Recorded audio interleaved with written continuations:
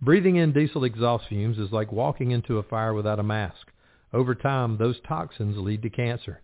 Protect yourself with MagnaGrip, the easiest, most reliable exhaust removal system that features a true 100% seal to eliminate diesel exhaust fumes. To get free grant assistance, visit magnagrip.com and find them at FDIC at booth 2540.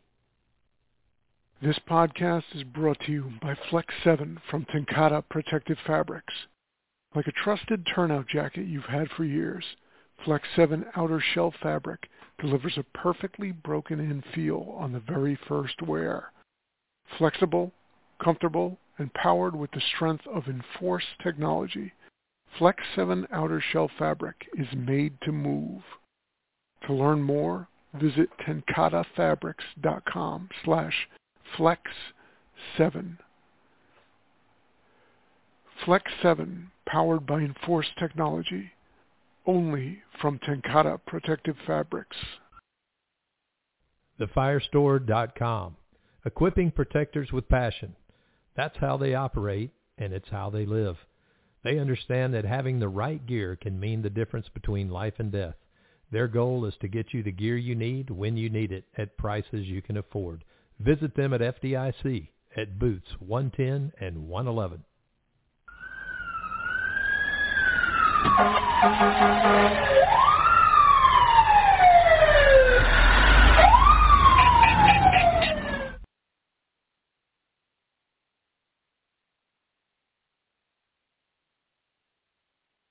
Duffy, you there?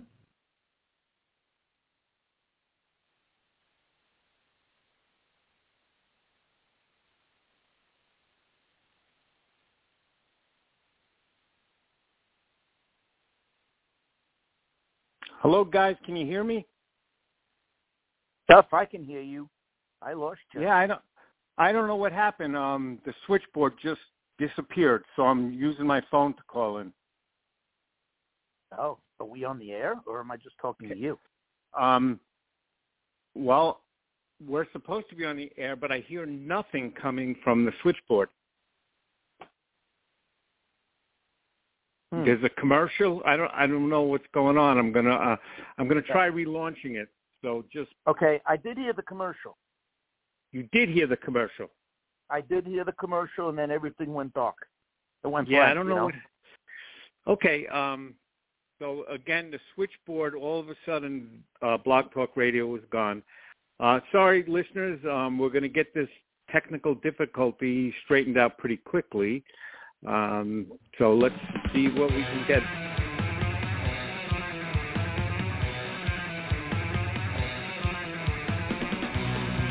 Hi, welcome to Fireground Strategies and Other Stuff from the Street with Anthony Avillo and Jim Duffy on Fire Engineering Talk Radio, where firefighters come to share their knowledge, their ideas, their opinions, and most of all, have a little bit of fun at the same time. So stay tuned and enjoy the show.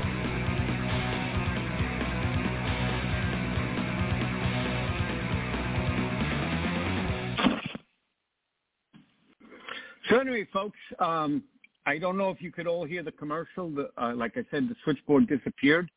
I do apologize for that.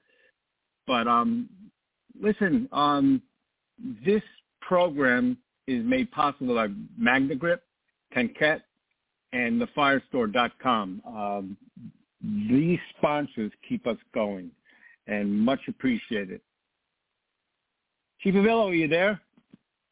I am, Duff. How are you? Okay, I think we got the switchboard back under control. I don't know what happened. All of a sudden it went away. But listen, welcome to April's edition of Fireground Strategies and Other Stuff from the Street on Fire Engineering Blog Talk Radio. One of my favorite times of the month is coming up. My favorite times of the year actually is coming up in about a week. FDIC in Indianapolis, Indiana. It's an incredible show. I know most of our listeners do go to FDIC, but if you have never been there, I think you should really think about going. Put away your pennies so you can afford airfare if you're far away. It's well worth it. Very first time I went there, I've never been the same. It's made some great changes in my life, and most firefighters know who've been there. to be better firefighters, better fire officers, and better fire chiefs. And you know what? Hopefully better people at the same time.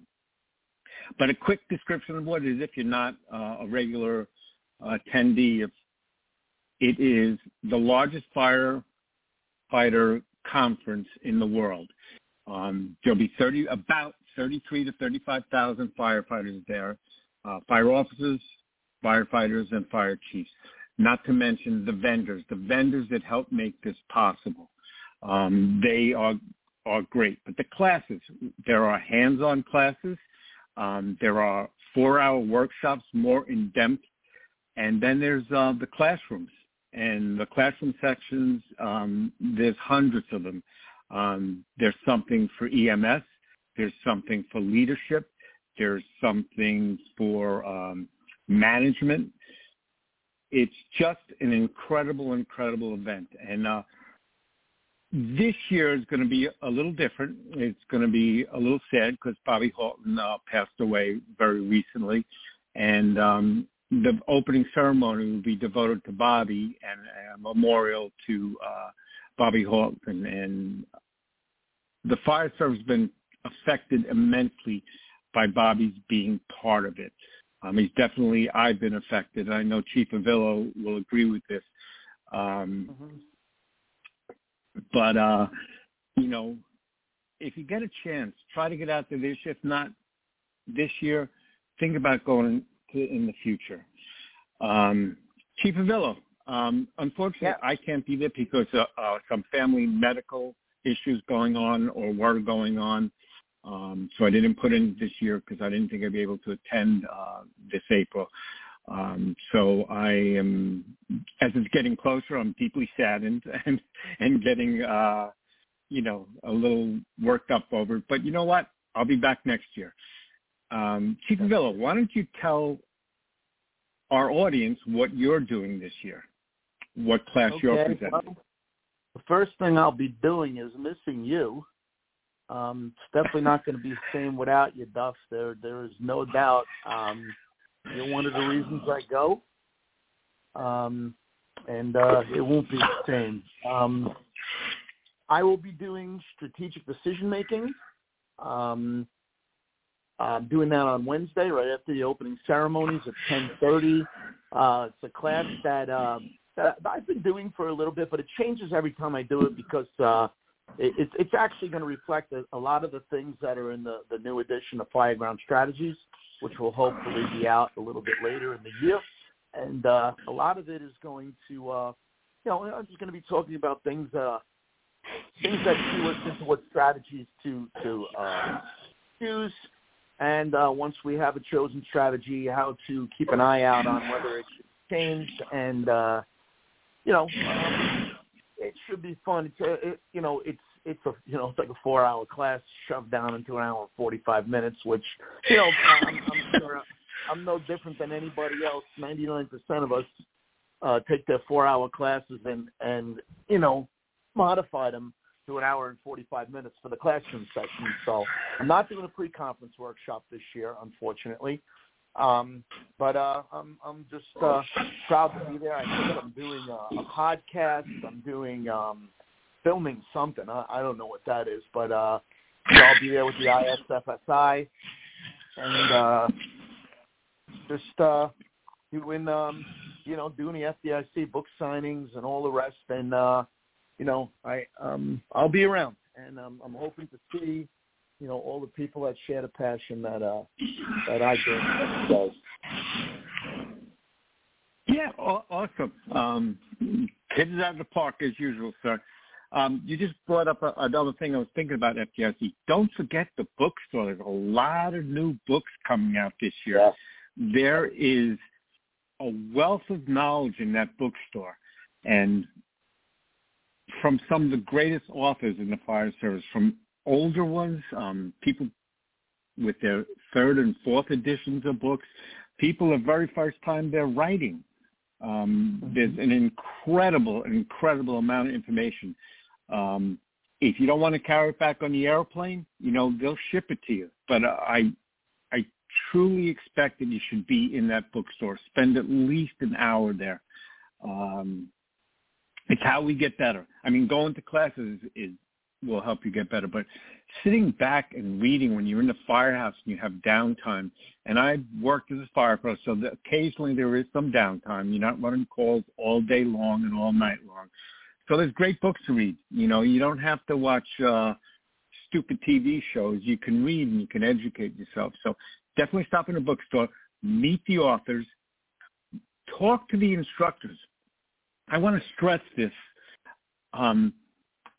The instructors are firefighters. They're not God. They're not special people. They want to talk to you. They're a firefighter just like you. Some of them have more experience. Some of them can learn from you. People who work in small rural departments have tactics that I never would have dreamed of how they get things done. So definitely talk to instructors. They're not snobs. They want to talk to you. They want to hear from you. They want to know your opinions about things. And make sure you fill out the evaluations. That's how fire engineering and FDIC decide whether instructors are coming back. Good instructors, they invite back. If there's terrible reviews, they're not coming back. Be honest. Don't, complain because you don't like the person, but use the evaluations. I read every single evaluation, and I know Diane does too, but I try to better myself, and I change my class up sometimes based on what I'm told from the students, things that I overlooked or things that don't work in their type of district. So maybe I would add something more or a caveat to something I discussed. But I try to improve and make myself better every time. But if you just fill out check marks with good, I don't learn from that, so I don't get better. And I know Chief Villa is the same way. Right, Chief? Exactly. I always tell people, write something down. Right? Because I look and I see, guys, Chief for 35 years, 25 years. And then they just check a box. Don't just check a box. Write something down. Write what you liked. Write what you didn't. Write what you'd like to see. It's your content. And it's important that you give feedback. Extremely important that you give the feedback. We can't stress that enough, man. It is just it's a great conference, but it's your conference, and the only way it gets better is if you give good feedback. And the other end of it is, and I'm sure Duff will talk about this, is anybody can teach there. They prefer you write an article, and then you put that article in as a class, and you teach. Listen, I got my start there. Duffy got his start there. Everybody in there was, I hate to say it, a rookie. The very first time, everybody that's there has had that. And this year there'll be plenty more guys who just doing their first time, And so, don't be afraid. You feel you got something to say, step up to the plate, write an article, put in for a class, and you never know. And don't give up on putting in for a class. You're not always going to get every class you put in for. So, stay the course and stay strong. And if you got something to say, everybody wants to hear it. Chief, I have something to say. What do you mean Duffy will tell you? What you said, and I quote, Duffy will tell you anybody can teach there. That's what you said. Well, look, the fact that we're here, me and you are teaching, anybody can teach. I didn't mean it that way. I'm sorry it sounded that way. But yes, yeah, man, I just started chuckling. There, If you're passionate, about something, please submit a class. I was rejected the first 2 times I put it at FDIC, and I wasn't ever going to put in for it. A friend, Frank Ritchie, said, "You know what? I've watched you teach. You should put in FDIC." I said, "No, I can't do it. I can't. I'm not good enough." So he called me once a week for a couple of months. And the last day of submissions, he calls me up and says, "You better put in right now because I'm on my way over to your house if you don't put in." So anyway, I did. I got rejected. And then I wanted to do it. And I rewrote it and thought about it. And I've been teaching there ever since. It's been one of the most rewarding things I've ever done, other than being married. You know, my wife's a wonderful person. But it's exciting when you see people's, you know, like the bell goes off and they say, oh, I know what you're talking about, or they like. And even when people have different opinions, it's a great conversation back and forth. And then there's the hallways, after hours things where you meet people and you have discussions. You know, I'm people from California, Alaska, New York, which is my hometown, but all over. And we're all different, but we're all exactly the same. We're passionate firefighters. That's why we do what we do. I'm retired 4 years, and how I hang on to the job other than stopping for coffee occasionally is going out and teaching, and it excites me, and it keeps me going. And, you know, we've talked a lot about FDIC, but it's such an exciting experience and such a fulfilling experience if you go there as a student or as an instructor. So if you can get there by any means, get there. I just want to discuss one more thing, because the city just to the north of me, and we actually had Ryan Dunn, the deputy chief from Meriden Fire Department, on our show a couple of months ago. But today's April issue of Fire Engineering came out, and I love what Chief David Rhodes wrote. He said he talked about all that was in the magazine, and he said, look at the cover. This is why we do what we do. Or his exact words were, this is why we go to fires, because they were making a rescue at the window. And I think that was so awesome. And if you read the magazine, his editorial is right along with that. We go to fires to search. And I'm going to try to avoid getting on my high horse or on my soapbox, but that's what we do. There's so much discussion that we shouldn't be doing it sometimes, and sometimes they're absolutely right. We shouldn't be doing it, but we search. If there's any possibility, we search every time. You know, it's like Shakespeare, to search and not to search, we search. John Norman said, you know, as long as there's a potential life hazard in a building, we have to go in. We have to attempt an offensive operation. Yep. And he also said that more lives have been saved by a properly placed and staffed hose line than any other action on the fire ground. Absolutely. So they go hand in hand. The engine yep. So they go hand in hand. But we're going off on a tangent. Yeah. Chief of Illinois has... I'm sorry. It's funny. I was just going to talk about the cover. I was just looking at it, just as we were like lost on the air there, and I was looking at it, and as soon as I had the break in here, I was just going to talk about that cover in the Meriden Fire Department, man. So I'm glad they had that cover on there, because that is the result of training. That's the result of intensity. That's the result of a fire department that is doing things right. Yeah.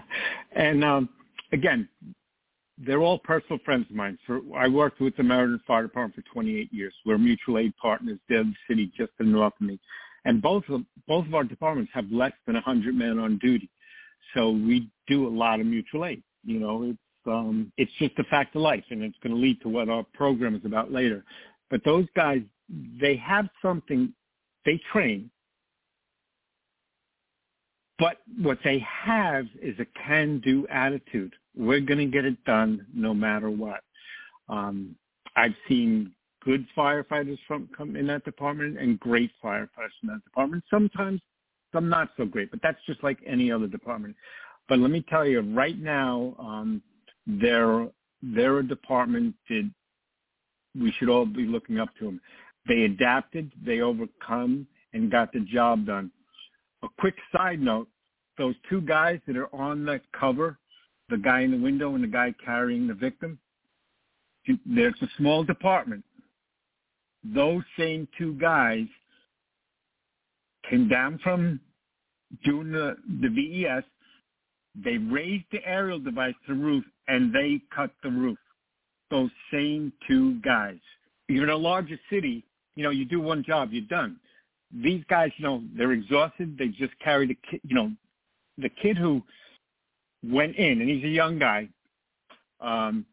he went in, there was a headboard in the way of the window, moved the headboard, crawled over the bed, closed the door, searched for the kid, found the kid, lifted him over the bed, and lifted him to the window and handed him to his partner on the ladder. And that was after raising a 35-foot ladder. Mm-hmm. They don't get a break. Because there's not enough people in the mutual aid companies who are just starting to arrive, they raise the ladder and cut the roof. So VES is not just a big city tactic. It works well in smaller departments.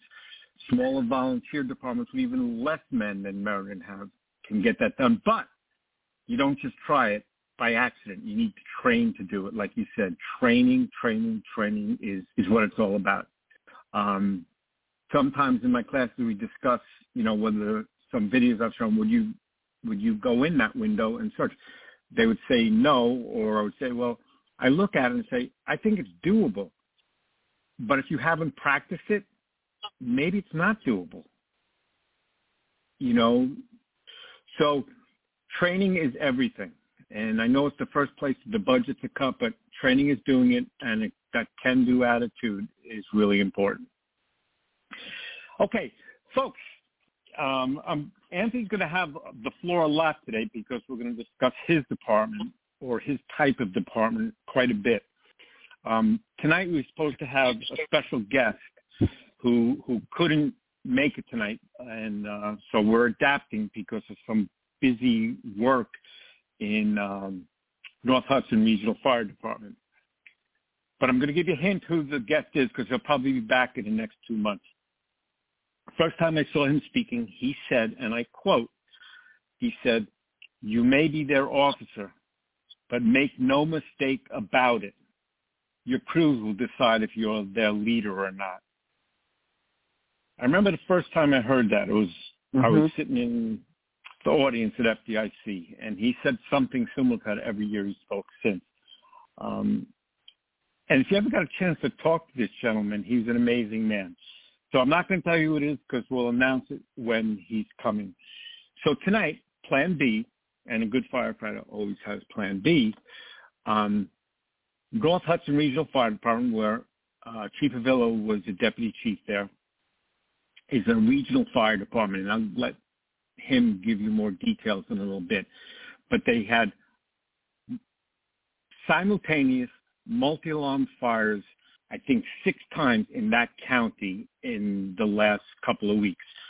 So it made me think about that.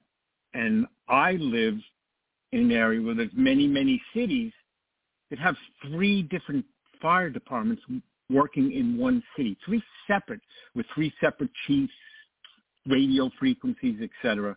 So there's one that has 5. So I want to talk about the pros and cons of both. But Chief Avillo was a firefighter in Weehawken. Is that where you saw it? Correct, Chief? Yeah. Yes. Okay, so there are 5 cities or townships, whatever they are or were, and they operated, they're all different departments, but they did so much mutual aid together, and they finally, I think 11 or 12 years ago, Chief, is that when you combined? 24. 24 years. So you see, that's why he's going to talk and not me. But I'm going to talk about one drawback of his system. There are 5 different mayors and city councils as well. So, Chief, why don't you explain first of all, what happened in the last couple of weeks there, and then also explain how you became to be the department you are. There have been, I believe, 7 multiple alarm fires in 6 days between North Hudson and Jersey City. Jersey City, I believe, had 2 of them, and North Hudson had 5 of them. North Hudson recently, in the last 4 months, they had 3 instances of simultaneous multiple alarm fires at one time, right? So I think I'm going to say in January there was a 4-story apartment building. Fire started in the cellar, and wound up going up the voids. That went to, I think, 4 alarms. They had a floor collapse. It was an entire building collapsed the next day. About an hour into that job, they had a fully involved bowstring truss in Union City. It was a Salvation Army distribution center, sort of. It was an old bowstring truss. North Hudson is a place where you never have a fire without at least 2 exposure problems. And this particular fire, there were probably 3 or 4 exposures, just the way the building sat in the neighborhood. You can Google those addresses where those fires were, and all you got to do is Google, like Union City or West New York, and just take a look at the it's the most densely populated area in America. So that was the first job. The second job came in about 6 weeks later. That one was a bunch of stores on Bergen Line Avenue, which is the most congested street in the most congested county in America. And Bergen Line Avenue is, all old brace frame stores, and they wound up, I think like 5 stores were involved there on Bergen Line Avenue. And about an hour into that job, further down on Bergen Line Avenue in Union City on 8th and 9th Street, they wound up with 4 mixed-use occupancies, wood frame. You guys might call them taxpayers. We call them mixed-use. But I think they had 4 involved down there. Mutual aid from, like all over the place. And then just this past week, they had I think 5 wood frame buildings, like row houses on 8th Street in Union City. And almost simultaneously, they sent out companies on a reduced response because they just had nobody left in the region, and they went to Dodge Street in Weehawken. Weehawken's where the Lincoln Tunnel is, if you don't know what that is. But Dodge Street in Weehawken, and when they got there, they had 2 buildings fully involved, exposures on both sides, and exposures on the Charlie side about 15 feet away. They pulled up there, I believe, with 2 engines and a ladder, and they didn't get help there for about 25 minutes. That one went to 6 alarms. But, incredibly, the 2 buildings that were fully involved, they also had a lot of damage to the Bravo exposure, but they didn't lose on the Charlie side. And if you look at some of the video from that fire, it was an incredible amount of fire. The very next morning on 19th Street in Union City, they had a 3-story, again, braced wood frame with an attached exposure, and that one went to, I think, 5 alarms as well. We roll with 30 guys on the first alarm, and when you're dealing with buildings that are, attached on both sides, or nearly attached in the rear, and sometimes the rear is not so that it's attached, but there's decks back there and sheds and things like that, and so that went to like 5 alarms. I'm not so sure. There could be an arsonist running around down there, but it taxed all the resources. You had all the North Hudson companies. You had Jersey City and Hoboken and Bayonne and Kearney and Harrison, and then they brought in the Essex County Task Force and the Union County Task Force, which brought in Montclair and Belleville and Bloomfield and Chief, all these other departments. Chief, I want to interrupt you. Why don't you tell our listeners, because they're not familiar with how far that's distances that they're coming from? Probably Union County's probably coming. That's Elizabeth is down there. They're probably coming a good 15 miles away. Essex County is probably a little less, maybe 5 to 7 miles. So, pretty far. Now, North Hudson itself is only about 9 square miles, and a couple of those square miles is the swamps, the meadowlands out towards like Giant Stadium down on the bottom of the hills. And we can get a lot of companies on the ground, the boots on the ground very, very quickly, but we only have so many guys. We have, I think there's like maybe 62, 63 guys on duty. So they run 10 engines, 4 ladders, a rescue, 3 battalions, safety officer, and a deputy.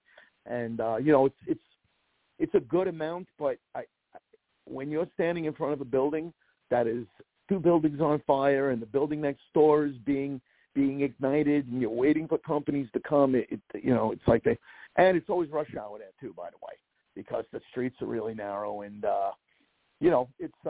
it's extremely challenging fires. And one of the things about North Hudson is we had a lot of guys retire in the last, maybe 10 years. So they're still a pretty young department, but I'll tell you what, a lot of those guys cut their teeth, very, very well over the last couple of months down there. Do you want to say anything, Duff, before I go into how the regionalization started? Yes, I do. One thing you failed to mention was that the 3-man engine and 3-man trucks, and you're in a high-rise area.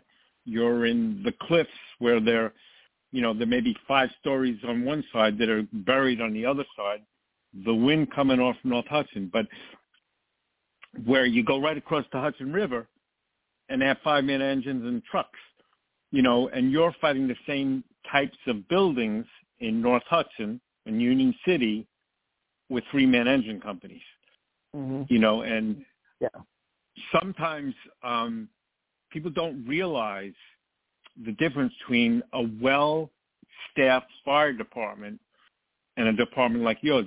Some of those fires that you go to, and I know that, is you need 3 engines to get the line in operation on some of those buildings, 3 engine companies to get a line in operation, where in many other places, the biggest, not many places, because most places don't, but you're running with 3-man engines, and it, like you said, the most densely populated fire district in the country. Union City is pretty insane. So you go back and you talk about how it was before the regionalization, and the reason I asked you that we should discuss this was because of the fire duty you've been seeing. If you were still 5 independent companies with 6 people on in one city in Guttenberg and 10 people on in Weehawken, how it would have been impossible to manage. So today you've come to where you are, and why don't you fill everybody in how you got to be the North Hudson Regional Fire Department? Well, they had a couple of studies because it just made sense to be regional. I had a few studies over the years, and everybody agreed that it should be a regional fire department. Hoboken was, included as well. Then in the late 90s, Governor Whitman, she gave an incentive to any organization, like incentive meaning a lot of money, to any organization that would regionalize. And so it was sort of like the offer they couldn't refuse, And they wound up merging North Bergen, Union City, West New York, Weehawken, and Guttenberg. Hoboken was supposed to be involved, and they just never got involved. There is some very strong rumor now that Hoboken may be getting involved with Jersey City. And then, I heard some other rumors going on that because we're 24 years in now, it was a 25-year contract. There's some interesting rumors going on that there may be a full consolidation of some of the Hudson County departments, or somebody from North Hudson could be moving into a Jersey City Hoboken merger. Like, stay tuned, because it's gonna be kind of interesting going forward. They're trying to work all the details out. I think it would be very, very difficult to dissolve the department now. But yeah, you're right. Union City back in 1992, they had a fire on Bergen Line Avenue, and behind the buildings that were burning, they had these smaller carriage houses, and they were all lighting off. And the fire wrapped around a block, and it lost like 24 buildings. It was a freezing night. I remember the next day we had to chop out telesquirt out of the ice, and they lost like 24 buildings. And we would. From there, the seeds were, they were there. Like, we were always dispatched out of the same place. We were on different frequencies, but eventually all the frequencies came together. Then we started doing what was called, we got into like what we were calling the North Hudson twist on the incident management system. And it was more along the lines of, instead of relocating now, you would be on standby right from your firehouse, because you might have a house in Union City 2 blocks away from a house in Weehawken that they were going to relocate to. So what the hell was the sense of relocating? They would just say, okay, you guys are on standby in that house if something else comes in Weehawken. So that's automatic aid, where if there was an alarm activation in West New York and they send 3 engines and a ladder, and they held back 1 engine, and another alarm activation or report of fire came in West New York, they wouldn't even ask if they had anyone available. They would send the closest 3-in-1, or I think back then, before it was the closest 4-in-1, and chief would respond regardless of whether, you know, they had companies to release in the town, you know, like in West New York, say. You know, so before we regionalized, I believe in Weehawken, 25% of our alarms were out of town. So think about that. We were regionalized sort of without a contract. And, you know, once we did regionalize, on September 10th, 1999, I was a Weehawken battalion chief. January 10th. January 11th, 1999, I was in North Hudson battalion chief. And, you know, eventually they dropped all the department numbers and you know, it just became, instead of, you know, engine 662 in North Bergen, it was just engine 2. You know, so they changed all that. But, you know, we had our growing pains, of course, but they knew it was going to work on the Fireground, because it always did work on the Fireground. Everything else, they said, well, we'll fix that later. And it took us 5 years to get a unification contract. And we had, you know, I think we had 7 different contracts and 9 different vacation schedules, 2 different start times. I mean, there was a lot going on that had to be managed early on, but the Fireground was the home run. On our best day in the old departments, you know, we would never even as close to as good as our worst day in the regional department, because it was just a better monster. And, you know, it just had to do with more boots on the ground, you know, working under the same game plan, so to speak. And I think, you know, that was the beauty of the regionalization, just same game plan. And to move that forward, a lot of the policies that we have and a lot of the ways that we work, Jersey City and Hoboken basically, you know, when we get to the Fireground, sort of work the same way with our accountability and that sort of thing, and interoperability with equipment and things like that. So, you know, I quite honestly, although Jersey City and Hoboken have different hygiene systems down there, we have all the adapters.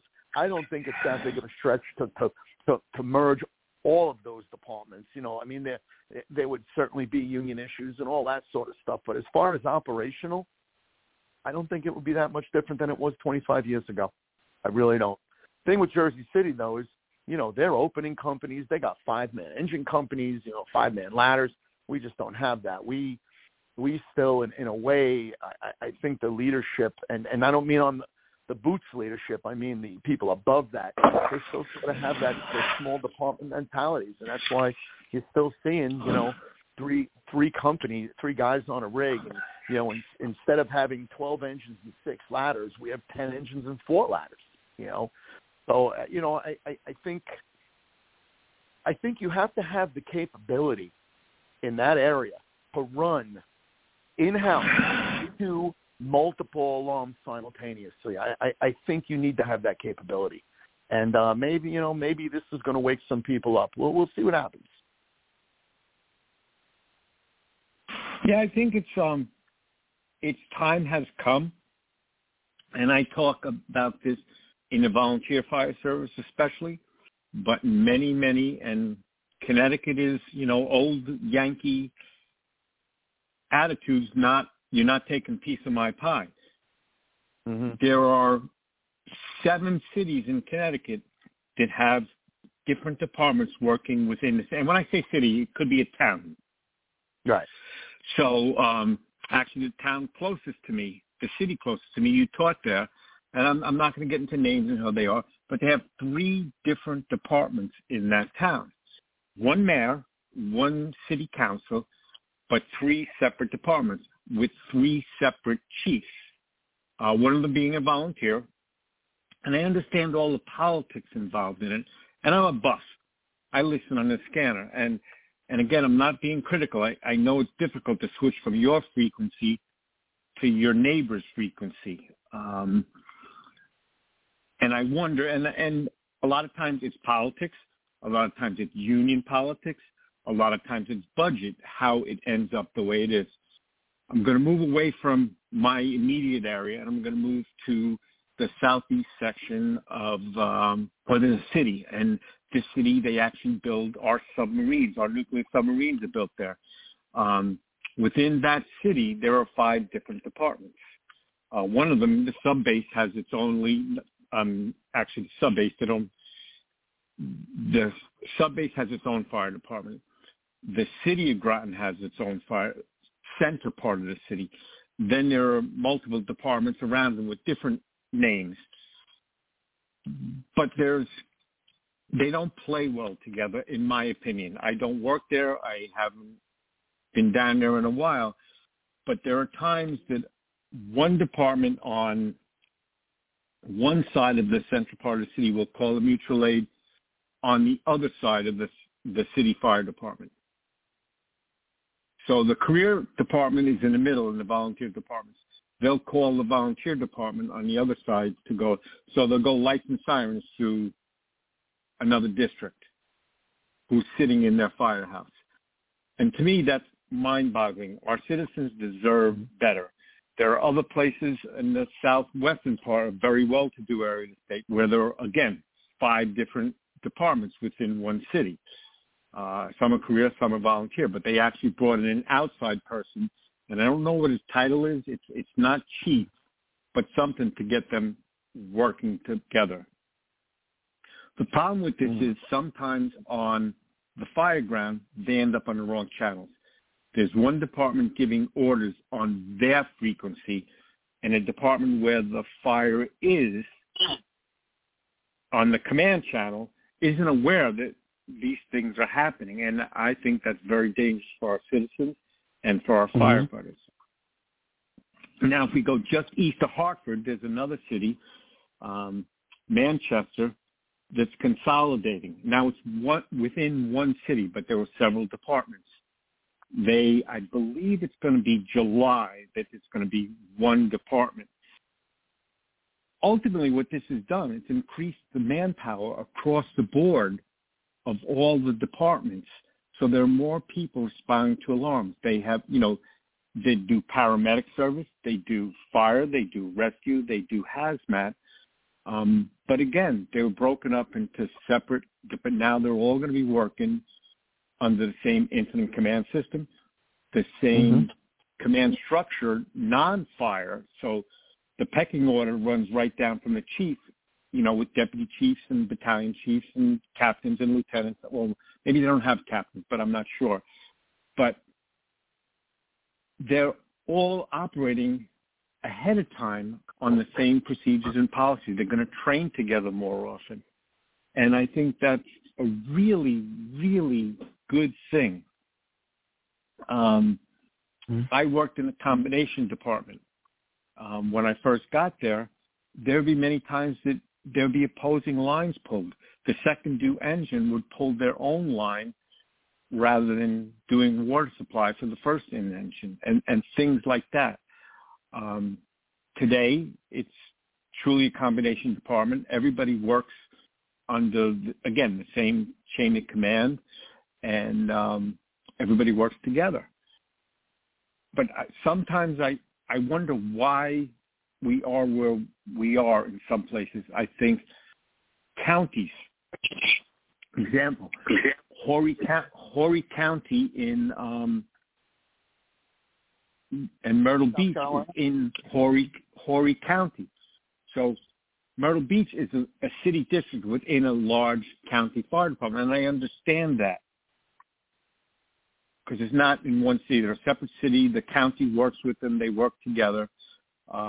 And I think it's a prime example. We need to start looking that way. I'm on my soapbox again, and I apologize for that. I grew up on Long Island. I cut my teeth as a volunteer on Long Island, and there are 71 departments in Nassau County, 71. Mineola, where I was a volunteer, was 2.2 square miles. Very densely populated, about 30,000 people, just under 30,000 people live there. But 2 miles away from our fire headquarters is Wilson Park's fire headquarters. They have the same ladder trucks, same number of engines. So Mineola has, 4 engines, 2 ladder trucks, and they're all in. So finally, and I'm going to say within the last 5 years, the automatic aid you're talking about. There's a fire in Mineola at Tuesday afternoon at 10 o'clock in the morning. Wilson Park's automatically coming, or Garden City's automatically coming to cover them because your manpower is not going to get 100% volunteer. They got 10-story buildings there, 100% volunteer. What I would love, I don't live there or pay taxes there, so this is easy for me to say this. Put a county department with like a 4-man engine in the middle of the 5 cities or 5 towns. So you get a quick hit on it in the afternoons. At 2 o'clock in the morning, you're getting, 30 guys showing up at a working fire. So I think consolidation, is the answer. I just taught in Nebraska. Sometimes their mutual aid is, 30 minutes away. How can you fix that? Duty companies. I think North Hudson hit the nail on the head with their consolidation. I think we need to do that in more places. I think more cities need to get rid of the districts and work under one mayor. I'll go back to North Hudson. Tell me what kind of problems you have with 5 different city councils and 5 different mayors when it comes to budget time. I think historically some of the mayors have just not, they just don't get along, they're, politically on other sides of the fence at times. And, I think that sort of hurts the department in a way. The thing with us too, there is a regional board. And the regional board has representatives from each town, and so a lot of the stuff goes like through the regional board. But the mayors, of course, have a lot of say in it as well. It's very political. I don't think the politics always gets into the operations of the department. I think we're sort of left alone a little bit. Saying some of the mayors sometimes do, and they sort of have to be a little, gently told, like, stay on your side of the line. If you want to get involved in what we're doing, then give us more people to help us. I'm not. It's very political, and it's not very political. I don't know if that sort of sounds the right way, but I think once you get to the Fireground, the politics is not involved. The politics is involved in a lot of other things, but I just think that I think the Fireground just has always worked. We've always managed to make it work. Like I said, now maybe you got these monster fires, burning at the same time. I think they have to take a harder look at what a major urban area fire department's supposed to look like. Yeah. They get it right, and I think they do a lot of things right, but they I think they just are not where they should be as far as the staffing. I mean, you go online and just somebody, you just go type in Weehawken, New Jersey, multiple alarm fire, and this thing that went on Dodge Street and Jane Street the other night, I'm looking at a picture of it right now, and they had no manpower there because everybody else was down on 8th and 9th Street in Union City. And,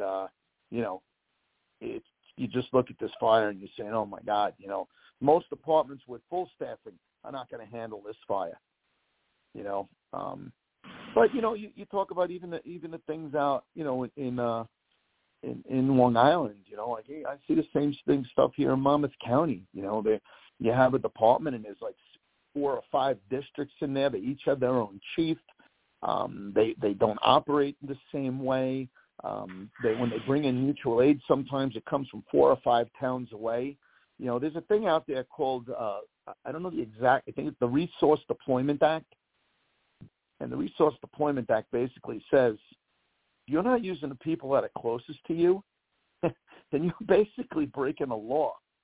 Yep. There have been cases in Monmouth County just recently, actually, where there was a company that had a duty crew on, and they stood there and watched this fire, and they watched companies go right past their firehouse, and they were never called to this building, and this building was rocking, and they were never called there.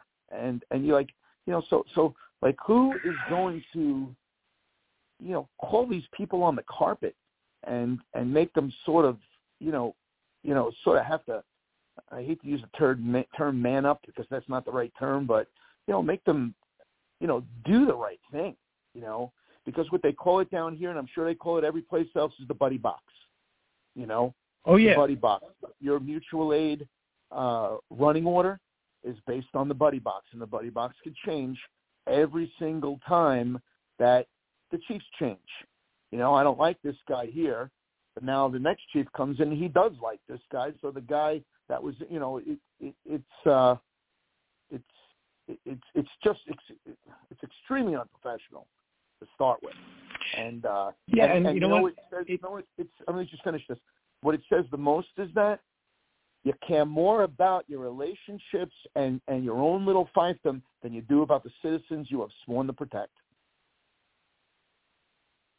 I agree. That's all I was going to say. It's criminal. It's criminal, and I can't document this with facts right now. And I don't have them right in front of me. But people have died because of decisions like that. And I can remember, and again, not for any other reason than ego, that I've gotten called in. Why did you call mutual aid? Well, on dispatch, I heard this, and this. I wanted to get them on the road, before, but you're not on scene yet. But you know what? I know when I get there that it's going to be bad. And if I get there and it's not bad, I can get on the radio and say, return them. Do you know what I mean? Right. If I wait till I arrive and make a decision to call mutual aid, I've lost that 8 or 9 minutes, maybe 10 minutes that I could have had somebody on scene at the same time, minutes behind our companies, and sometimes I think a lot of times our egos get in the way in that.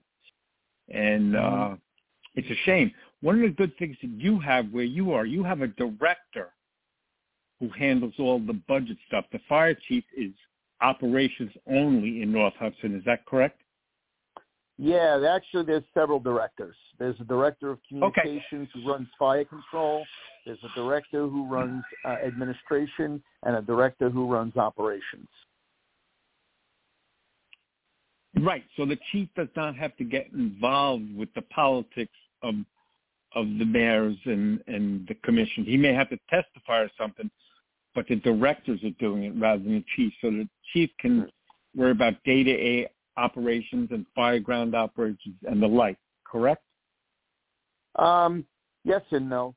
You know what? The chief, some of the decisions that are made, not Fireground decisions, some of the decisions that are made are based on what the director's telling me should be doing. Yeah, well, that's politics. But they're not Fireground decisions. Could they affect the Fireground? Yeah, they could, but they don't normally affect the Fireground. But they're not necessarily Fireground decisions. They're more administrative decisions and off the Fireground type decisions. Yeah, and I think that's good.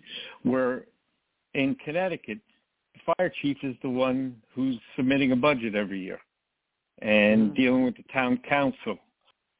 Some departments have commissioners in the middle, but the fire chief still has to come up with a budget and submit it to the commissioners.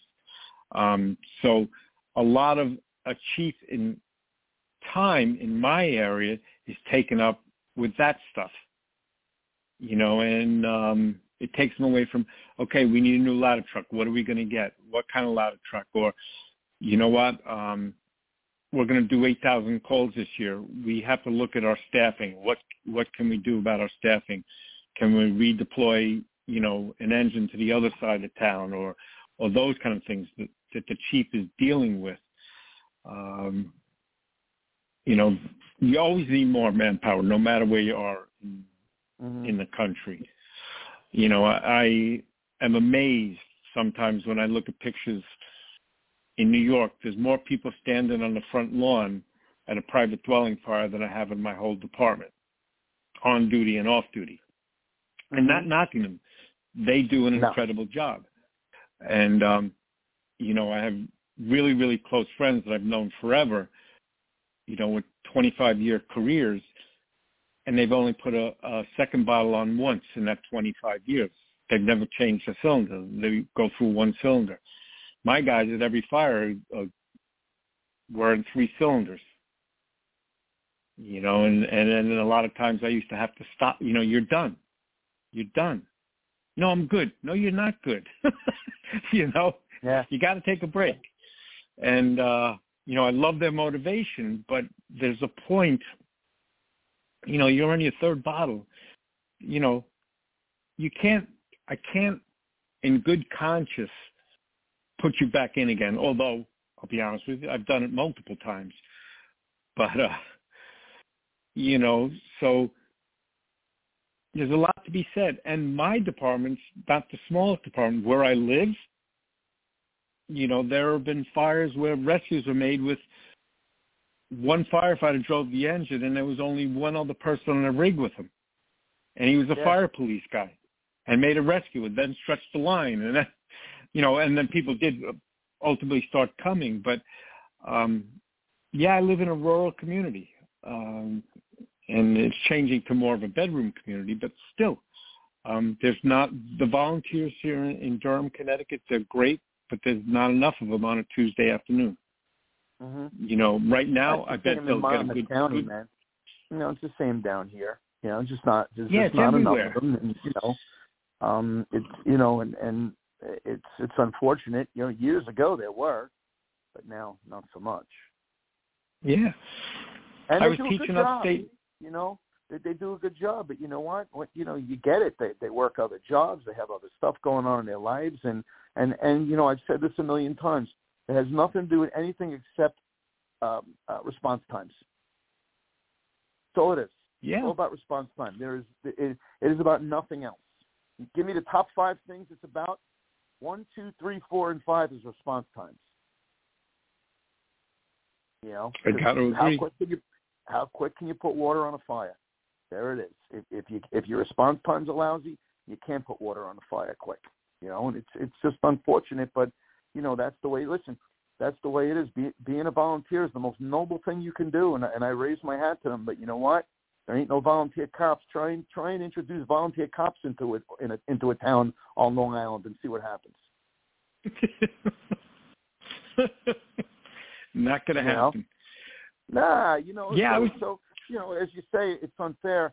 That they're willing to spend money on a police department, but they're not willing to spend money on a fire department. And the only time it comes up is when they need the fire department. Fire department is one of those things, out of sight, out of mind, right?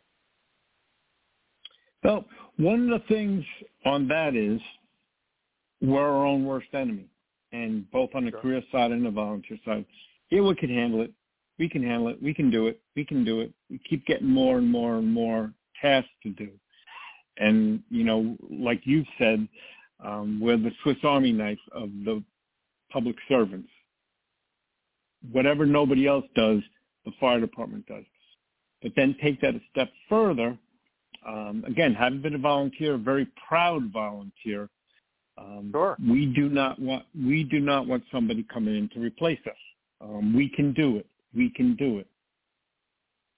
And we can do it most of the time. But again, Tuesday afternoon at 10 o'clock in the morning, how many people and what kind of time are you getting them? You know, I know where I live. There used to be all farmers here where I live. It's not anymore. They're commuting. So you don't have the daytime response. Like I said, they're awesome guys. They know what they're doing. I've never seen anybody able to move water better than these guys do. You know, it's World War supply, tanker shuttles, and they're amazing. Oh, God, yeah. We can't do that stuff. They're good at what they do. Nope, I'm a city kid. I learned about it. What comes out of a faucet and a hydrant? Yep. So, you know, and I do think that the volunteer departments need to start, although they are starting to work together better, much, much better with the automatic aid. I think that's making a tremendous difference. Yeah. It used to be they couldn't come until you arrived on scene and called them. Mm-hmm. You know, now it's automatic aid. You know, there's RIT teams coming from the neighboring community. The RIT team is almost never from the home community. There's someone coming that's responsible just for that. And I think that's wonderful. And then they put them to work. In some cases. I won't say in some cases, but all cases. They're doing a good deal of automatic aid here now, and you know, especially during the day, like, you know, you got something, looks like it sounds like something they're gonna, you know, they're gonna bang departments out from different areas, things like that, and that's all good stuff. It is all good stuff, but you know, again, there's you know, response times and things like that, you know, and you know, and when the response times are excessive, you know, it's not good, right? You got to get water on a fire. That's what it's all about. I agree 100%. Yeah. And I think. Go ahead. No, I'm listening to you.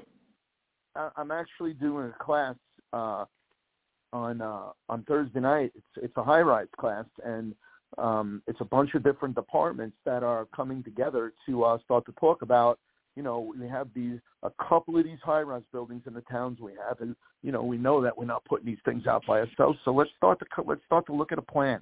Let's start to get a plan together, and you know, let's figure this out. You know, and I think they're doing all the right things. You know, so they asked me to come and talk a little bit about high-rises, and you know, maybe kind of help them a little bit. We're coming up with this plan, and you know, I think it's a great thing, and you know, I think when departments don't embrace this type of thing, and then they get a job in a high-rise or you know, a senior citizens home or something, you know, and people you know, people die. I mean, like, you know, and then then everybody's pointing fingers, and you know what? Don't point the fingers after the fire. You know, start to work together before the fire. Yep, and you've seen a lot of that in Westchester County, New York. You know, Dutchess County, New York. It's the volunteer fire departments are being mandated to start doing this together. Countywide dispatch. So it's not the fire chief's job to decide whether there's going to be order made. If someone says this, or this on the phone, I smell smoke, you're getting a RIT team from the next community. You're getting an extra engine from the next community automatically during the day. And then after 8 o'clock at night, we drop that down and for other cues. You know, you can set that up in the CAD system. The CAD system today, you know, they'll tell you what color pants to put on before you go on a run if you wanted to. But it can be broken down from 5 a.m. to 8 p.m. You get an extra engine from the city next door automatically, especially in volunteer departments.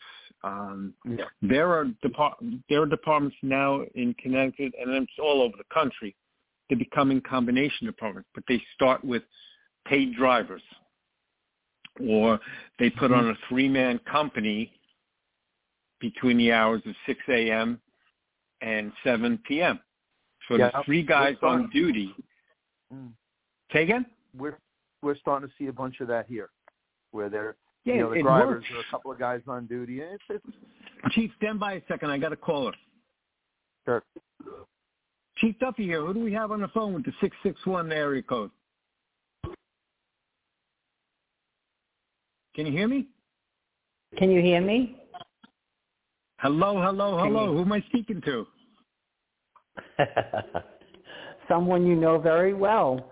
I'm calling from it's Tennessee. Hello, Tennessee. Hello, Peggy Murphy Duffy. How you doing? Are you just I'm listening, good. or do you have something to add? I was just listening, and I needed to hear your voice. Oh. Hey, this is family, guys. So I'm going to put you on mute so we can continue our conversation. You're more than welcome to listen or something to add, because I know you have family who were volunteers years ago too. The world has changed. I'm from a fireman family, so Okay, I will just listen. Thank you for letting me talk. Okay, very nice to hear your voice. So that was my sister-in-law. Wow. She lives in Tennessee. Wow. So we got people from Tennessee listening. Look at us. Well, look at us. Right? We got lots of people listening. So anyway, we need to work on that. And again, there are so many. You go out to Colorado, they have West Metro, which is the whole western side of Denver, the city of Denver part of it. West Metro, I think, is 7 cities, all same departments, and the hundreds of miles they cover. But, you're deployed to your area. Maybe on overtime, they'll move you up north or something. But it's, and there's Metro West out in Minnesota as well. So they are doing this, and it helps. If you're not a metropolitan area, I live in Durham. It's 26 square miles, and about 6,000 people live here. Can they afford to pay a fire department to protect Durham for the 1 fire or 2 fires they get a year? So something something financially has to happen. Let's Durham and Middlefield get together, hire a 3-man engine company during the day. Or, if you do an EMS, our school districts are merged. Why can't we do that with the fire departments? So school district number 10 has, and I'm making up school district number 10, has 5 cities and towns that are a part of it.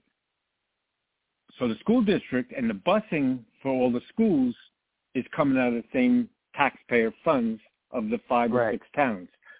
Why can't they put a daytime engine on for those? I just think it's a very valid way to spend, because the big problem is taxpayer money. Wallingford is woefully understaffed, and 3-man engines in North Hudson is insane. I worked on 3-man engine and 3-man trucks in Wallingford. It's crazy. And we could not handle 2 additional alarm fires in the city at the same time. We just couldn't do it. It was impossible. If we had anything of any significance. Say again? Neither can we. Yeah. But your significant and my significance is very different. Yeah. I get a condo complex, and I'm done. And I have 2 mutual aid to handle the condo complex. And if something happens on other areas of town, be them EMS responses or another fire, and I've been working when that happens. And, we have paramedic engines, and sometimes we lose a firefighter to take a patient in with a private ambulance company. Now you got a first-in engine has 2 people on it, and it's a working fire with reported people trapped. Next engine's 3 minutes later. Again, that's crazy. Yeah. Yep. There's departments down here that have that too. They have 10 guys on duty, but a few of them may be out on the ambulance. So I think regionalization or consolidation will help, and I know sometimes just a support measure for the volunteer cities and towns a daytime career company will help alleviate some of that. Like I said earlier today, one of the problems but we have cities that within their own city, they're separating departments, and I think that's dangerous, especially if you have two different frequencies. If you're on two separate frequencies, that's how people die. And I don't know what the answer to that is. Yeah, well, that's kind of what I said. I didn't use the word firefighter, but yeah. Right. Both, yeah. Mayday, mayday, mayday, and nobody hears you. Mm-hmm. Or opposing hose streams, or venting behind the engine company, because the order came from somebody on a different frequency. Again, we shouldn't be there. This is 2023. We need to do better. But I'm seeing a lot of improvement. Like I said, Manchester, Connecticut, they're going to make one fire department with one chief and then one deputy chief and then another assistant chief, and then there'll be battalion chiefs and captains and, just throughout the whole city, all on one battle plan. So right. They did a similar thing with, same thing really with Hamilton, New Jersey, out by Trenton. They regionalized, I think, 8 different agencies that were all, apart, and now they're all one fire department. And it's the same with Joey Alvarez, who's now the chief of West Essex. I think it's called West Essex, something like that. And he's the chief out there. They regionalized 2 fire departments out there, and they're doing okay. They have their growing pains, and it gets better. It'll get better. The growing pains are something that's going to happen, and it's hard to put regionalized departments on paper, and then try to put it out on the street. We had it on the street, I think, first before they were able to figure everything else out as far as administratively, and I think that's one of the things that made it work as good as it did. Yeah, I agree. I think you guys did it right. I think it's where we need to be. And again, you see this down south all the time, all the county fire departments. Mm-hmm. Look at Montgomery County in Maryland. Yeah. Look at all of Florida. Yep, and I think it works. But you can have your own identities at the same time. Mm-hmm. And I think that's what works. Like if there's a big city in the middle of that county, you don't have to be part of it, but you need to have a very good mutual aid relationship. And I'll say Myrtle Beach, for example, in Horry County. Yes, it's the Myrtle Beach Fire Department. They're within Horry County, but they train together. They work together. I don't know how well that is, how well they train together, but they understand each other and they communicate, and the radios are on the same frequency if they need to be.